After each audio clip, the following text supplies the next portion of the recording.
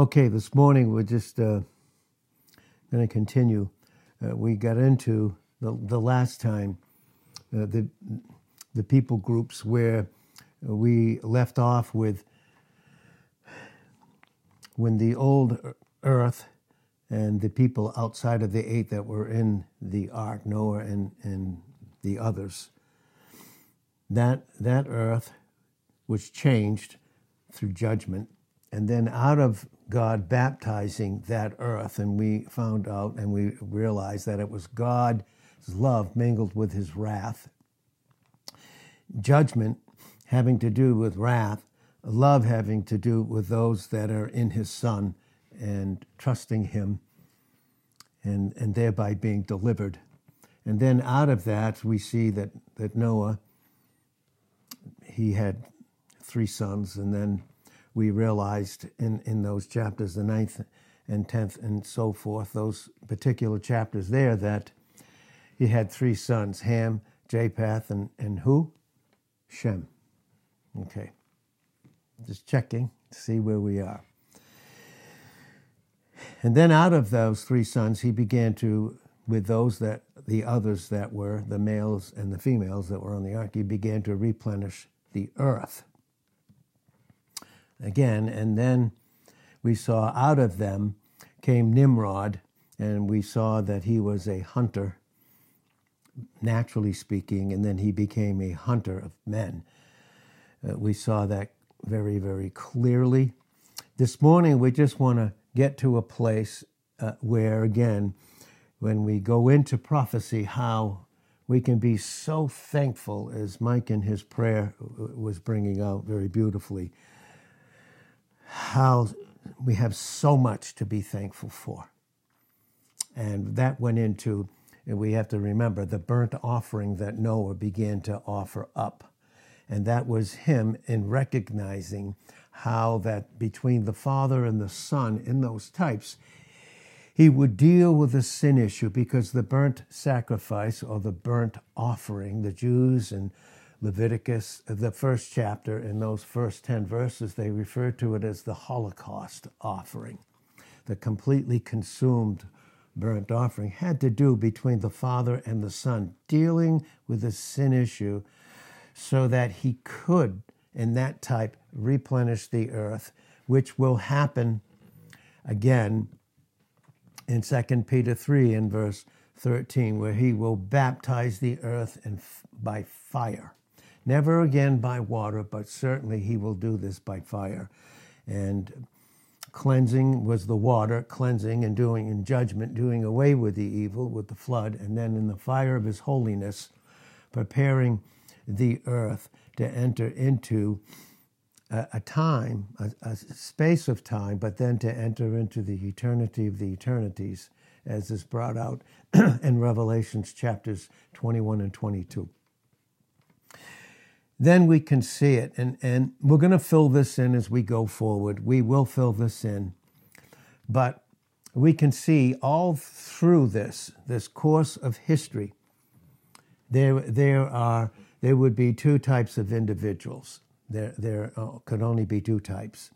Those 2 types would be the unsaved, those that didn't place their faith in Christ who would come, and all those types that God would recognize. And in that sense, he would pass by, in that sense, not in terms of a lot of putting up with it, but he would pass by it in Micah 7 and verse 18. Then in that sense, in the types, he would bury all their sins in the sea of his forgetfulness in Micah 7 and verse 19. And that's why Job was saying in Job 14 and verse 17, he sewed up my iniquity in a bag. He sewed it up so that when Christ would come, put on that humanity as the sin sacrifice in John 1 and verse 14, and again brought out in 2 Corinthians 5 and verse 21, that would be all of those that would believe him. First, the sin issue had to be dealt with. This was brought out to us in Genesis 22 and verse 8.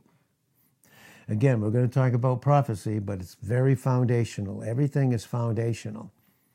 It's a wonderful thing to realize because, again, remember, we need to remember that the works that only God could perform through Christ by the power of the Holy Spirit, those works in Hebrews 4 and verse 3 were finished even before he created the earth, where prophecy would take place, where the fall of Adam and all of mankind would take place. And again, there are two people groups, those that are fallen and unsaved in a ruined state, in a ruined condition, and those that are born again, that God recognizes them to have the righteousness of Christ in 1 Corinthians 1 and verse 30. There's two groups. And then we see it all through that. In Revelations 13 and verse 8, he's the Lamb that was slain from the foundation of the earth. See, this is foundation established long before, and God had that foundation that was complete in the Son of his love. We see that in this undisturbed, undistracted exchange of this affectionate love, that truly nothing could disturb or distract or separate the Trinity. We see that in John 1 and verse 1 with that little word pros, which is with in the English, and it's P-R-O-S. And that speaks of an affectionate exchange of a love that nothing could disturb or distract. That is then when Christ went out and he tabernacled himself in humanity in John 1 and verse 14 to become that sin sacrifice. You see, he didn't become sin. He became the sin sacrifice. And that's what his humanity, of course. There could never be any sin. And there never was sin, even in his humanity in Luke 1 and verse 35, because he was not born of that sin nature, and that sin nature was not passed on to him. And we see that in Romans 5 and verse 12. We see that crystal clear, and that's why in Hebrews 4 and verse 15, at the end of that verse, it's when it says in certain translations, yet without sin, really the original is saying, yet without a sin nature. He never had a sin nature, he had a human nature. And that was impeccable. That was impeccable. But on the cross, he first and foremost dealt with God in propitiation, dealing, and that's what the burnt sacrifice points to. That's between God the Son and God the Father. The burnt sacrifice. A sweet-smelling savor that went up to him. And then he could become, because God provided for himself in Genesis 22 and verse 8, this sacrificial lamb, this propitiatory lamb of Christ his Son, then he could offer him as a substitute for whosoever would in Revelations 22 and verse 17. Whosoever would, with their free will, could choose him and thereby be complete, experience the completeness and joy of the Father in Romans 5:11, joy in him, the joy that the Father has himself, which would be that would, through his love, create that pure joy in us. You see, there's the purity of joy, and we may lose that at times, but thank God our peace, based upon Ephesians 2 and verse 14 and Galatians 5, 22 and 23. Our peace is immovable because it's Christ and he sits at the right hand of the Father. We see that in Revelations, the first chapter and the 20th verse, and countless other scriptures in Psalm 110 and verse 1, prophetic truth, where he sits and it's complete. So before anything, God knew us in his Son, never apart from his will and never apart from the submission of our will. Of course, our salvation, had to do first and foremost with God's will. His will, where he was free to operate in who he was apart from anybody. But yet our will being submitted to him. God never violates someone's will, like some would teach. God never violates the will of an individual. He never superimposes his will over and against the will of another in 2 Peter 3 and verse 9 and in Psalm 18 and verse 33. He's not willing that any should perish. These are foundational truths that were finished in the eternal mind of God. And we're so thankful for that truth. But as we see this history, as it moves forward, we can see it all through history. And even by the time we can see where any religion is not of God. You see, because religion has to do with man apart from God in a ruined condition, seeking God. Christianity is a relationship that has been established first and foremost because God himself, through the Son, has been propitiated, as the scriptures say in Genesis 22 and verse 8. He was propitiated. Then he could be offered in the two lots that are brought out in Leviticus, the 16th chapter, especially in those first 17 verses. There were two lots. The first lot had to do with propitiation. That's the burnt sacrifice, the Holocaust offering that Leviticus, the first chapter, goes into. Then he could be offered as the substitute, the goat of removal for all those that in Leviticus 1 and verse 4 would put their own hand, which speaks of their will, submitting and receiving what that goat of removal had done in type, which was Christ. Then that's the second lot. The second lot is Christ becoming the substitute, thereby the only means where man would be reconciled to God, because God never had to be reconciled. He always had love for man. It's just that it couldn't, until it was fulfilled, his justice and holiness, which is inseparable from his love, had to be met by Jesus Christ as the sacrificial lamb. And then by doing so, he could be offered as the substitute for those that would place their hand, their will, and receive him, thereby being reconciled, because man needed to be reconciled. He needed to be redeemed from a ruined and lost condition. These are the two places, two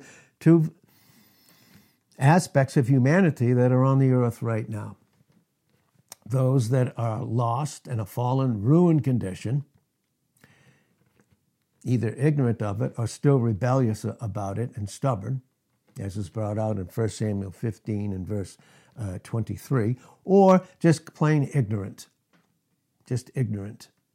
until the light comes on, and then the revelation is made plain through the Holy Spirit in John 16, 8 through 11. He convicts the world of sin, righteousness, and judgment, of course.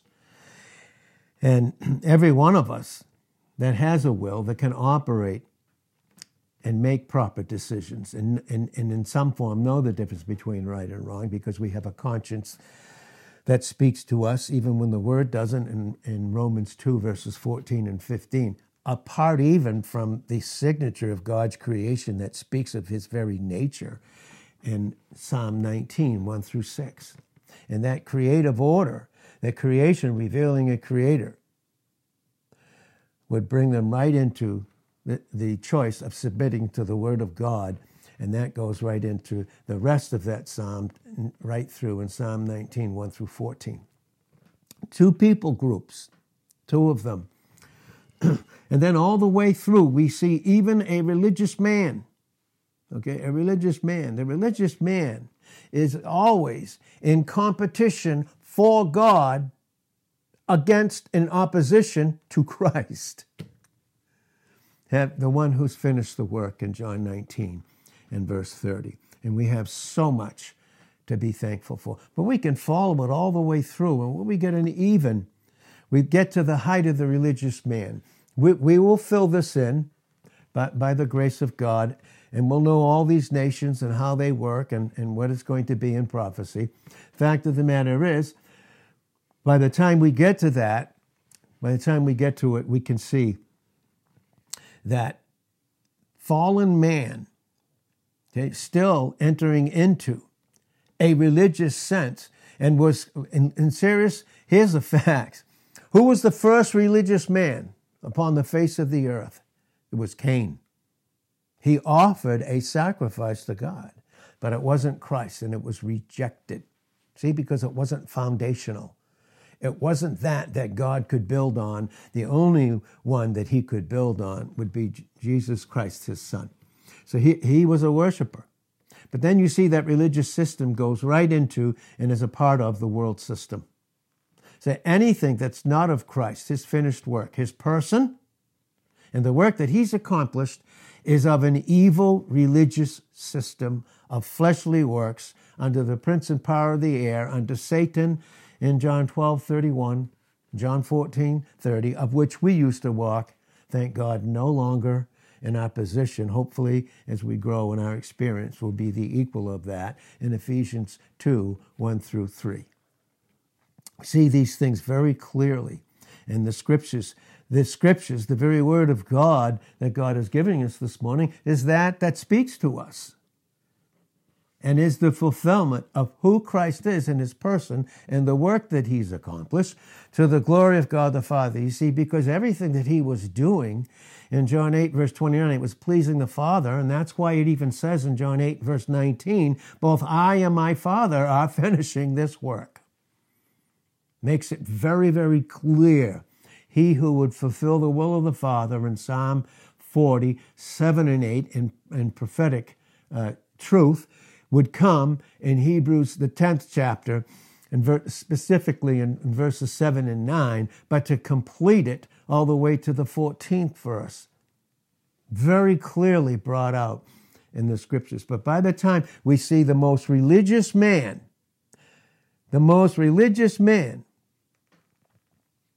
in the whole Bible, who was it? It was Saul. It was Saul. And that's when he met Christ on the road to Damascus. And we'll see very briefly this morning, too, where we are as a country, and we'll bring out the scriptures for that. That many men of God, I believe, under the inspiration of God, has made clear, and I think the scriptures are very clear about that. Even we can define where we are as a country and know how close the second advent is.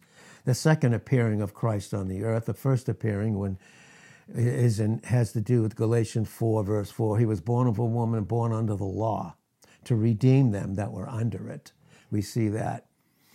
And so, but we're going to see these things very, very clearly in the scriptures as God gives them to us, as the Holy Spirit correlates these words in a perfect, beautiful counsel that only he could do, being the only theologian and the only scholar in the Word of God, of course, in John 16 and verse 13 and 14. What a theologian and scholar the Holy Spirit is. He doesn't even speak of himself, yet God himself, but speaks and glorifies of the Son to the glory of God the Father, the Son, and even he, the Holy Spirit, the true theologian and scholar. Again, that's brought out in John 16, 13, and 14. Very, very clearly. We have so much to be thankful for. So the second advent, we can see just how close we are. Now, Paul, he was the most religious man on the face of the earth. And again, remember what he said in 1 Corinthians 15 and verse 9. He said, I am not meet. The word meet there is qualified. I'm not qualified to be called an apostle, meaning there was nothing in himself or from any other man, born again or otherwise, that would qualify him and give him the permission to be an apostle. That's 1 Corinthians 15 and verse 9. That in itself does away completely with the system of man. Don't need man's permission. That's 1 Corinthians 3 and verse 21. That's crystal clear. Because if you do, you end up being a men pleaser in Ephesians 6, verse 6, 1 Thessalonians 2 and verse 4, and in Colossians 3, 17 to 23, you see it crystal clear in the scriptures. You end up being a men pleaser in some form, and God may do good things through that man, but he is not the source of the good things. It's Christ in him as his life, with his will submitted, so that the goodness that Christ is, and only he had performed in his person and completed, flows through him. That's brought out again beautifully in the scriptures in Ephesians chapter 2, verses 8 through 10. We, in verse 10 of Ephesians 2, are his workmanship, created in Christ Jesus unto good works. Whose works? Christ's good works, which God had foreordained in him for you and I to walk in them, meaning we walk in his steps. That's why it says in Psalm 37 and verse 23, the steps of a godly man, a grace man, are ordered and ordained of the Lord. And that is 1 Peter 2:21. We walk in his steps. We walk in his steps that he's prepared for us as individuals. That has to do with his precise and perfect and complete plan for every single individual that makes up the body of Christ. And it's perfect, and that's why it's so necessary for us to submit our will. So we see Paul here. He said, I am not, in 1 Corinthians 15 and verse 9, not qualified to be called an apostle. He said, because I persecuted the church. But I am, proper image now, what I am by the grace of God. And that grace that was in me caused me to labor even more abundantly than any of the other apostles. Yet not I, but the grace of God that was with me. In 1 Corinthians 15 and verse 10. As he goes forward in his life and in his call and in his growth, as he begins to grow, just like you and I in 2 Peter 3 and verse 18, we grow in grace and knowledge of our Lord and Savior Jesus Christ. Then he grows in it. And then in Ephesians 3 and verse 8, he realizes that apart from Christ now, I am less than the least of all the saints. Then by the time he knows he's going to be going home to see the Lord under Nero, the emperor, who would confine him to the executioner's block. He said in 1 Timothy 1 and verse 15, I am the chief of sinners. That's apart from Christ.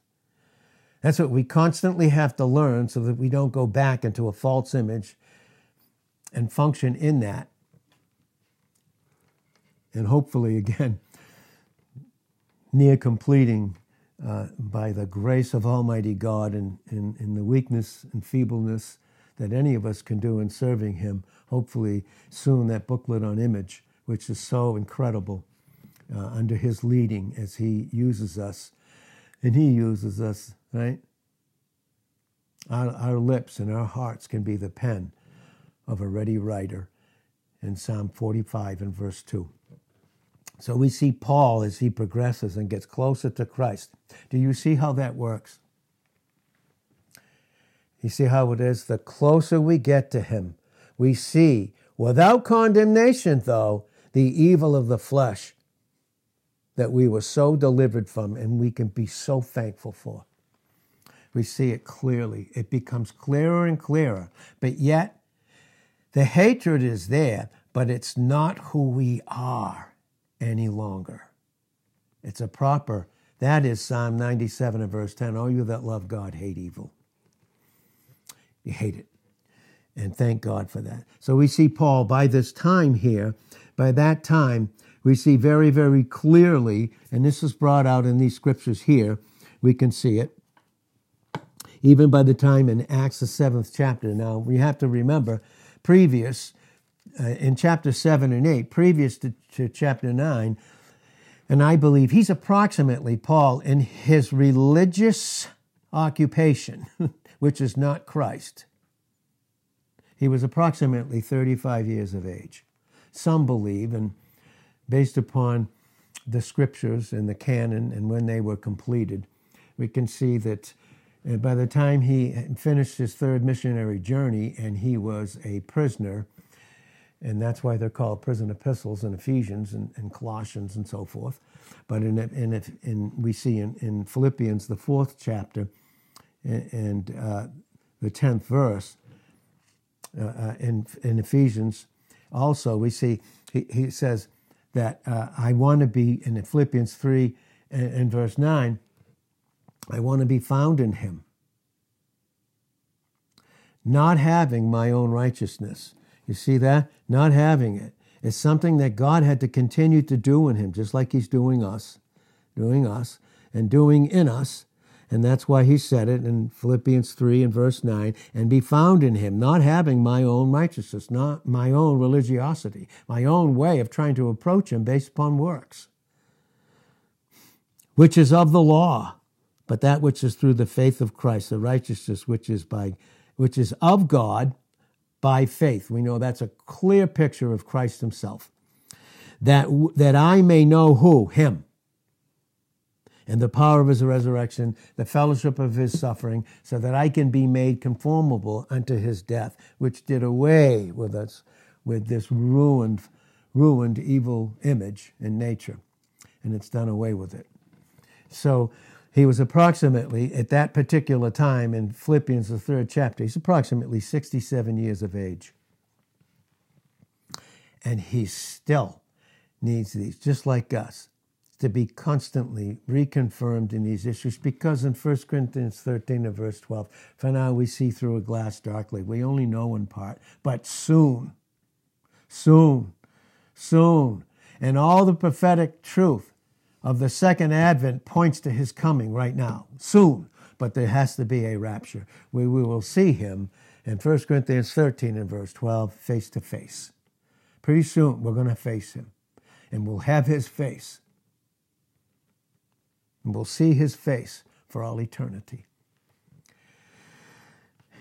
And what a thing that will be. What a time that will be. But we see Paul, just prior to him meeting Christ on the road to Damascus in Acts, the 7th chapter, you see these stiff-necked, in Acts 7, verse 51, these stiff-necked and uncircumcised in mind and emotions, and ears that refused to hear what they actually knew, and they were resisting what they knew to be true. They were resisting God, the Holy Spirit. He said, as your fathers previous, who killed and stoned the prophets, and your fathers who taught you the same thing, you ended up crucifying and murdering Jesus Christ. In John 19 and verse 15, because you said in 18 verse 40 of John, not this man. That's what the self-life says, not this man. That's what the flesh that's in us that we are not of in Romans 8:9. Every time when we function in the flesh, if we're not going forward, we go back and we say, not this man. And it's not that we don't know it. We struggle because we know to do good and don't do it in James 4 and verse 17. Yet he still loves us. Positionally, he loves us, but has that love reached our experience? The work is finished. We have so much to be thankful for. So much to be thankful for. And to be able to worship him with the means and the way that he's given us. And so we see they stoned Stephen. They stoned him. He was the first Christian martyr in the church age, the dispensation of grace. And that's when it began in Acts, the 2nd chapter, regardless of what others want to say. And we won't get into that this morning. But in verse 59 of Acts 7, it says, and they stoned Stephen, and he was calling upon God and saying, Lord Jesus, receive my spirit. He kneeled down and cried with a loud voice, he did, saying, lay not this sin to their charge. It's something that only Christ could say in it, because Christ said that in Luke 23 and verse 34. Forgive them, Father, for they don't even know what they're doing. They have no idea. They know not what they do. And he was saying that with the Spirit of Christ in him as a vessel, that Christ had become one with and he one with him. And when he had said this, he fell asleep. But see, whose coats in 758 were put at Saul's feet. And he even says in Acts 22 and verse 20 and 21 that I was consenting unto his death. See, a religious man is a hunter. Religious man, religious, having nothing to do with Christ. And so, and we see in Acts 8 verse 1, Saul was consenting unto his death. And there was a great persecution at that time against the church, which was at Jerusalem. And they were scattered abroad throughout all regions of Judea and Samaria, except the apostles. We can see that. And so we see by the time we get to the 9th chapter, He's on his mission now, in his religion. Millions because of wars. And we brought this out in John and James. The Holy Spirit brought it out to us, I should say, in James 4, 1 through 4. Where do these wars come from? Don't they come from your lusts? They do. Religious wars, multitude, millions killed more because of some kind of religion. And you know what the religion is? You can put any name to it, and I can put any name to it. Man can put any name to it. It's called the religion of self under Satan, who is the wicked one, the hunter and executioner of men, hating because they were created in the image of their Creator. In Genesis 1, 26 and 27, that's Jesus Christ, the Lamb. Again, in John 1 and verse 29, and you see Lamb all throughout Revelations. From the 5th chapter on, you'll see the Lamb brought out there, sacrificial Lamb. And that's love. The love of God manifested through his Son is a self-sacrificial love. Our God is a self-sacrificial, loving God who's been free to love us and give us the means to be thankful through his Son and to become true worshipers of him and no longer of self, because the Father seeks those in John 4 and verse 23. And because God is a spirit, in verse 24 of the 4th chapter of John, and they that worship him must worship him in spirit, Holy Spirit, and in truth, Christ, who is truth, in John 14 and verse 6. So we see Paul in Acts 9, verse 1, is yet breathing out threatenings and slaughter. See, he's a hunter of men and women. Against who? The disciples of the Lord. They were of the Lord. He went into the high priest and desired letters to bring any, and they were called of this way. See, Christians were called, they were called this way. That's what they were referred to. They weren't called Christians yet. They were referred to as those of this way, and they were until we see it in the scriptures, where they at one point would be called Christians, where they would be. But he's threatening out all those that are of this way, his person, Christ's person, and the work that he had accomplished that was being manifested in and through them. The enemy who runs his empire, Satan, under darkness, and that's why, again, in 2 Corinthians 11 and verse 14, Satan is called an angel of light, and he has his ministers in verse 15. Those ministers are his religious ministers, and they will kill and slaughter just like he does, because in John 10:10a, the thief comes to steal, kill, and destroy. But Christ came that we might have life and have it in such an abundance, giving us the abundance of that life with which to return. In Hebrews 13 and verse 15, the sacrifice of praise and proper worship to him has nothing to do with self, that once functioned under the prince and power of the air. Again, that was brought out in Ephesians 2, 1 through 3. But God, who was rich in mercy, oh boy, did he ever save us. And then he continues to deliver us as our great high priest in Hebrews 4, 14 to 16. And we can keep coming to the throne of grace constantly. Come to the throne of grace and to find mercy right in the nick of time, because he intercedes for us continually. While prophecy is being fulfilled, being worked out on this earth right now, and Christ has already fulfilled it all, by the way. It's just working its way out until he comes back, and we come back with him in Revelations, the 19th chapter, and verses 11 to 16, thereby dealing with the beast, the false prophet, ultimately Satan in its finality. Just after the millennial reign in Revelations 22 and 3, we see in 6 through 9, he's loosed for a while, then finally fire comes down, and he's consigned to the lake of fire forever and ever, where every other one who has not received Christ as their Savior will not be annihilated. They will continue to live separate from him forever. Imagine facing him at the great white throne, as they will do in Revelations 20:10-15, and they will come face to face with the greatest definition of love, loving them, and then having the memory of that love for all eternity, but separate from it. This would give us great incentive, any of us, to make full proof of the ministry that we have in 2 Timothy 4 and verse 5, and to do the work of an evangelist.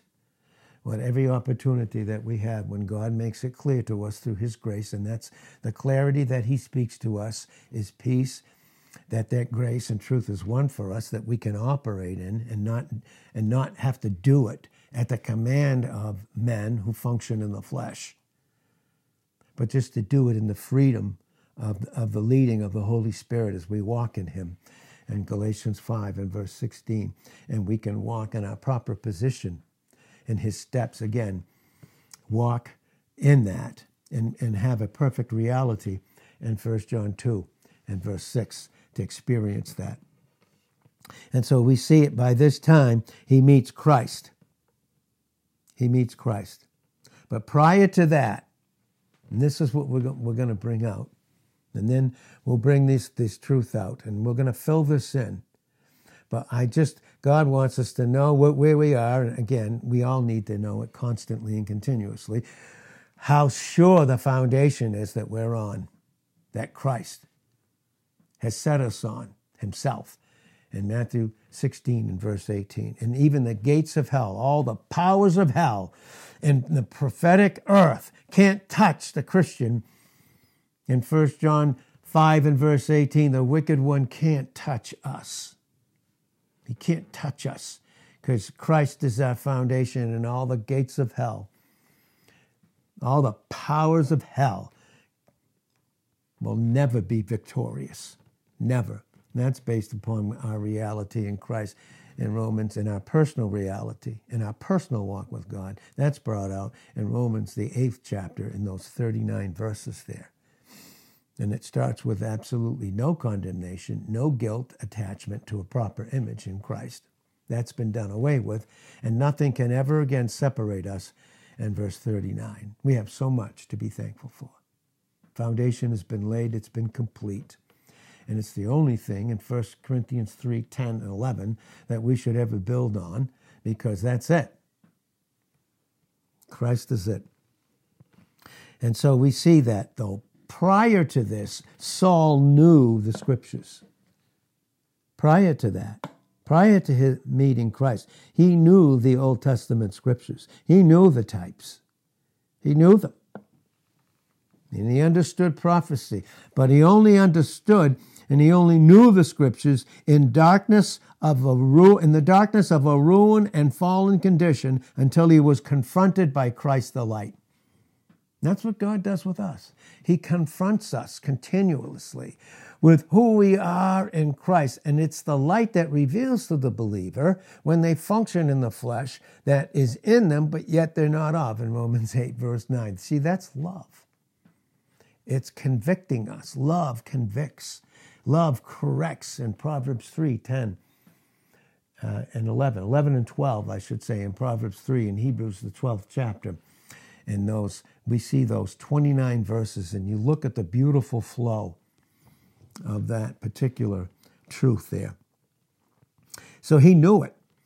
You see, Satan, all through this time in this world system, he's the prince and power of the air, the one in John 12 and verse 31 and 14:30, that Christ has nothing in him, and neither do we.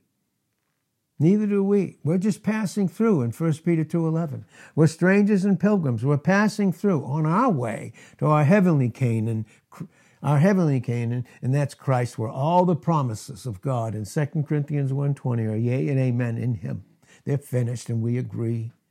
We agree. And so in 2 Corinthians 11 and verse 14, Satan is an angel of light. He said in Isaiah 14, especially in 12 to 15, I'm going to be like the Most High. But yet Jesus said In Matthew 6 and verse 22, if your eye be single, Christ, his person, and the work that he alone accomplished. If your eye be single, then your whole body will be filled with light. But if your eye be evil, your whole body will be filled with darkness. And then he said in 6:23 of Matthew, if the light that be in you be darkness, oh, how great is that darkness. You see, that's the religious man. The religious man, always in competition as an adversary and an opponent of Christ, trying to reach God, to bring God down to him like Cain wanted to do in the world system. That's why he did not want a bloody cross, a sacrificial animal that Abel, his brother, had brought. It speaks of blood. It speaks of a sacrifice. It speaks of Christ himself pouring out his whole blood, his whole soul as a sin sacrifice. Again, in propitiation to his Father, and then becoming the substitute for all of those that would receive him as their Savior and thereby be reconciled to him and have eternal life in John 10, 28 and 29. And having that eternal life, no man, no angel could ever take it from us. Because what God does, he does forever. In Ecclesiastes 3 and verse 18, and in Malachi 3:6, he does not change. But we need to be careful to not meddle in religious false works teaching, to meddle with them in Proverbs 24:21 that are given to change. We need to get away from that.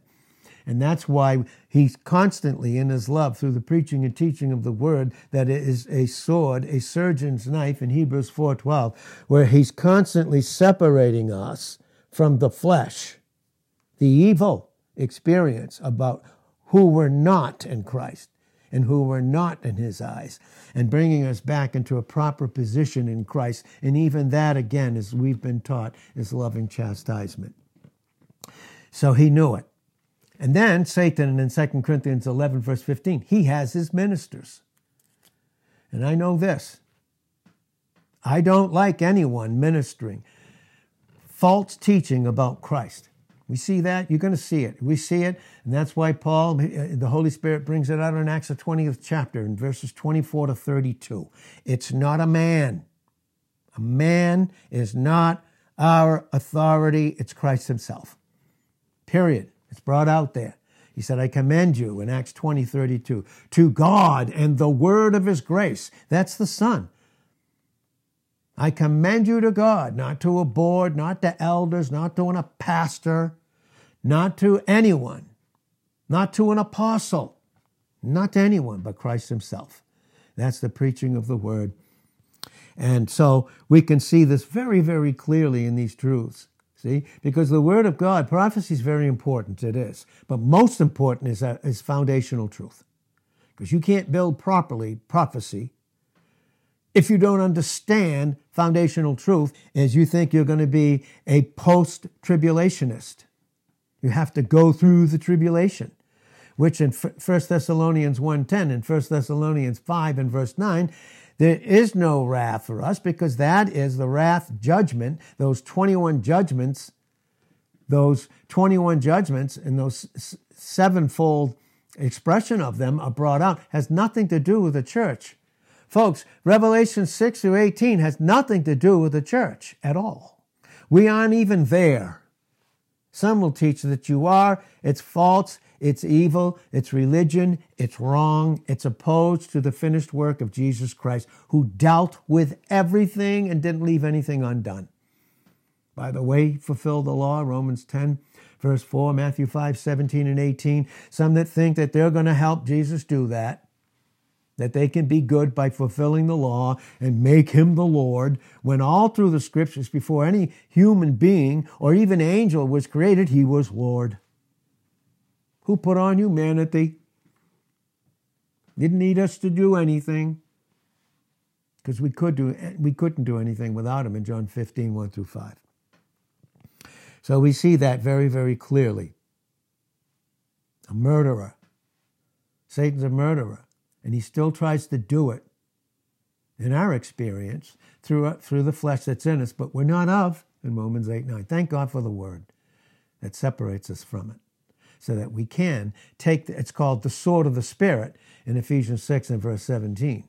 We take the sword of the Spirit. That speaks of absolute humility and allowing him to take the things of Christ and to constantly, through this dependence, through the submitted will, to show us the things that are ours in Christ.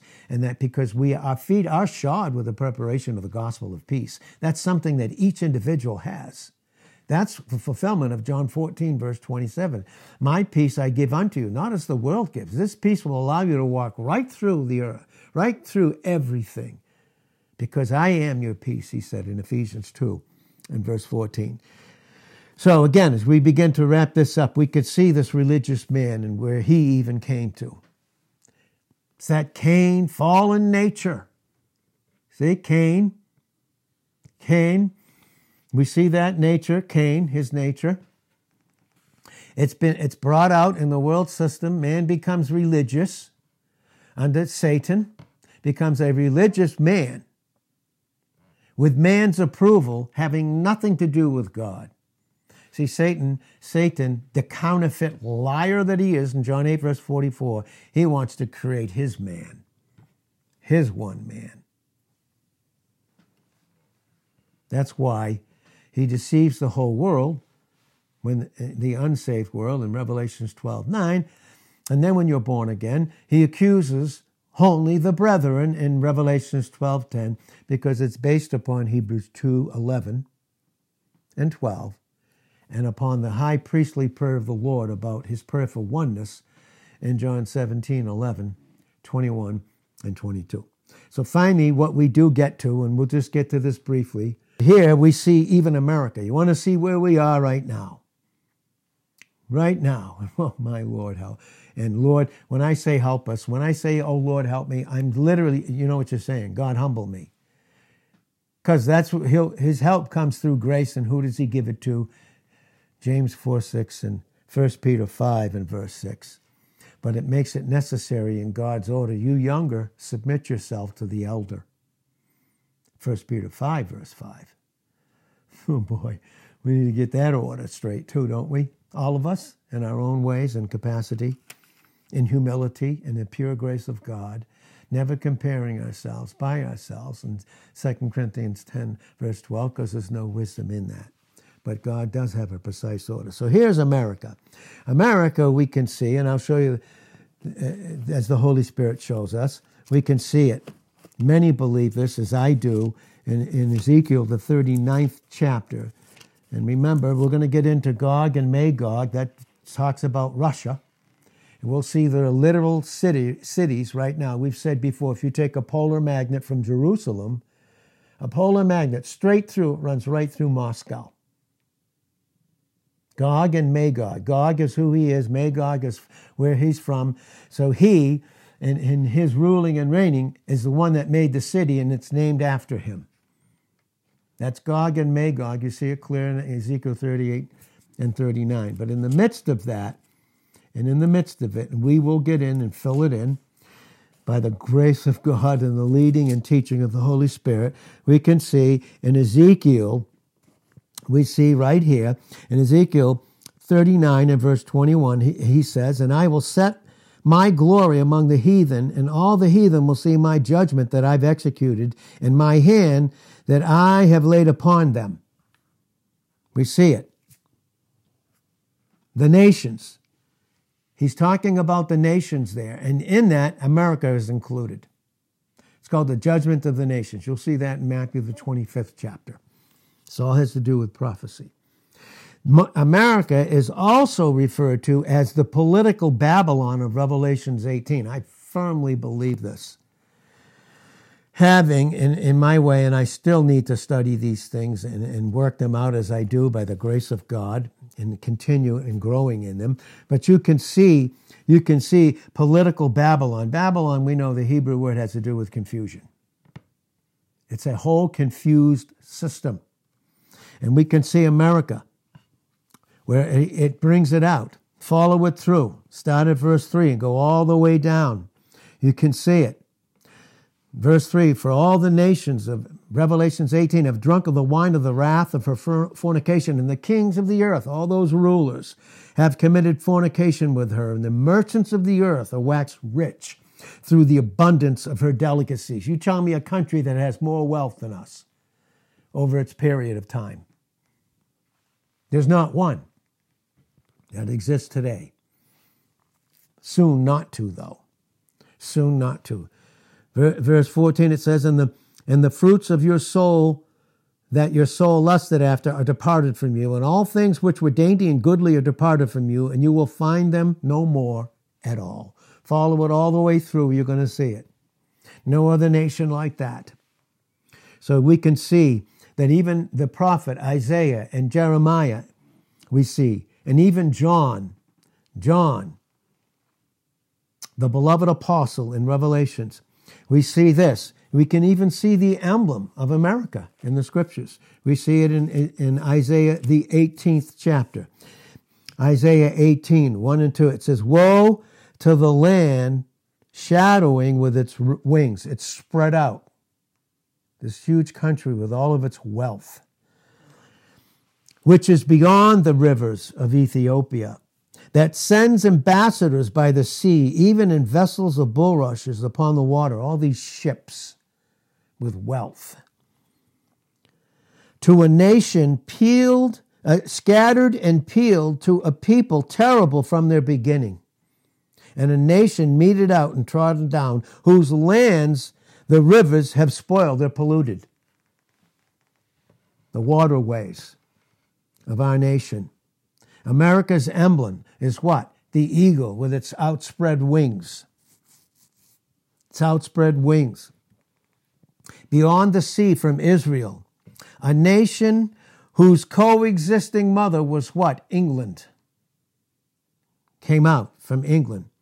But it says, again, in Jeremiah the 50th chapter, and I'll turn and read this verse, in Jeremiah 50, this is what it says there, in Jeremiah 50 and verse 12.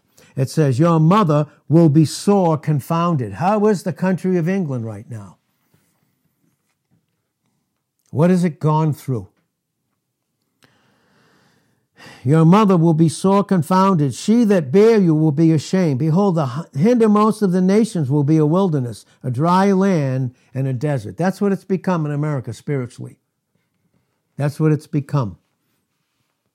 And is confounded in the hour, it says, of her decline. Because of the wrath, in verse 13, of the Lord it will not be inhabited, but be wholly desolate. Everyone that passes by Babylon will be astonished and hiss and mock at all her plagues. Judgment to the nations. God judged Israel. God judged Germany. God judged England, where many of the so-called scholars, the truth that Christ, out of his pure grace, through the only theologian and scholar, the Holy Spirit, gave them. We can see it crystal clear. And then by the time you get to Jeremiah, the 51st chapter, in Jeremiah 51, we see it in Jeremiah 51 here. In this text, America is bordered by what? The world's two largest oceans. You know another country like that? That's America. And possesses its longest river. That's 51 in verse 13. O you that dwell upon many waters, abundant in treasures, your end is come, and the measure of your covetousness. Oh boy. Oh Lord. The measure of your covetousness. Her wealth, literally, is the plagues of all the other nations to jealousy. Jealousy. You see that in the 7th verse. Babylon has been a golden cup in the Lord's hand. Don't tell me that doesn't go into certain forms of religion. That made all the earth drunken. The nations have drunken of her wine. Therefore, the nations are mad. They're jealous and hate America and her wealth. Just like Russia hates and detests Israel and wants her wealth. Trillions of dollars of mineral wealth in the Dead Sea and the oil and the wealth that they have accumulated, even in gold and silver, in that nation called Israel. But here it's America. And even her exploits in space and with Hubble and these different rockets that go out, even we see that. In Jeremiah 51 and verse 53, it says, though Babylon should mount up to heaven, and though she should fortify the height of her strength, yet from me will spoilers come unto her, says the Lord. Many believe it's America. I certainly do. And John pictures two Babylons in Revelations. One is a world religion. We see that. And it's very interesting. You're going to see that in Revelations, the 17th chapter. Please look at the word cup and the certain colors that are revealed there, which go into a religious system that is in competition with Christ, although mentioning that name. And even a certain individual in a certain country right now, siding with those that are even against America, who holds a certain high religious position in a certain country in the Mediterranean Sea area. Lord, come quickly. One is a world religious system. The other is an internationally respected nation. Look at what we spend. Look what's going on in Ukraine, what we could help them with. And look at what we spend. Millions and millions and hundreds of millions more than any other nation for even our army, our military buildup. More than any other nation. And then we get into, as we begin to close here, we're going to see in Revelations, the 17th chapter. In Revelations 17, we see, oh God help us. We see this in Revelation 17, verse 3. It was a nation, Babylon, but a nation, it says in verse 3, so he carried me away in the spirit into the wilderness, and I saw a woman sat upon a scarlet-colored beast, full of names of blasphemy, having 7 heads and 10 horns. I don't know, is there a 7 mountain range in Italy? And 10 horns, which speaks of the old Roman Empire, 10 powers. We'll get into these things precisely.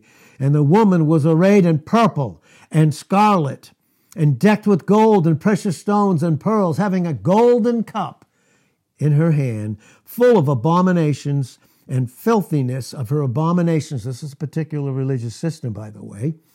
And upon her forehead was the name written, Mystery Babylon, the great mother of harlots and abominations of the earth. And I saw the woman drunken with the blood of the saints. Millions killed by this particular religious system. And with the blood of the saints and martyrs of Jesus. And when I saw her, I wondered with great admiration and wonder. Today, America, and boy, is each of us as an individual, not in condemnation, but an opportunity for God to redeem the time. Boy, I'll tell you, if I played a part in it, and in ways in the flesh I did it, I don't want to do that anymore. But America today is laden with drunkenness. Wealth, but drunkenness. Drug addiction. Listen to me. Did you know, even to teach about these things today is called nonsense because it's so watered down? It's a nation that filled with drunkenness, drug addiction, tobacco. Yeah, you heard me. I said tobacco. That's right. Because that doesn't do us any good. Look on any cigarette pack or any chewed stuff and see what it says on it. Tobacco, gambling, prostitution, smut peddlers, pornography, immorality, abortions, mercy killing, euthanasia, killing old people and you're going to do them a favor. Mercy killings, murderers, robbers, looters. Have we seen anything about like that with the Black Lives Matters things? And looters, looting. Well, because there's a specific judgment administered against Babylon, which is identified as America. a sneak attack. Many believe this. I do. A sneak attack is predicted in Jeremiah 50, verse 24, and in 1 hour, Babylon is destroyed in Revelations 18 and verse 10. Now listen, this is going on, and we're not here. But do we see the signs of this right now in our country? Are we that sound asleep to them? God forbid that we participate with them. And he does, based upon the cross, which is the revelation and manifestation of the eternal mind of God in Galatians 6 and verse 14. But a sneak attack against her. Some believe that Russia starts the sneak nuclear attack against the USA, crippling her, and then against Israel in its finality in Ezekiel 39 and verse 2. Whatever these alignments of events, it's clear that both these nations fall, Israel and America. But Christ returns, and peace will be established on the earth. Listen, that peace that we already have in Christ, he's our peace. Thank you, Lord. We have so much to be thankful for, so much to be thankful, and to redeem. God's given us the means and the motive and everything to redeem the time. In Ephesians 5 and verse 16, because the days that we are living in are an infectious evil, poneros, infectious evil against an infectious evil, in active opposition to God's divine good, against us with Christ, that goodness that's in us as a vessel, he being the treasure in 2 Corinthians 4 and verse 7. So, Father, we thank you so much for your precious word. In Jesus' name, amen.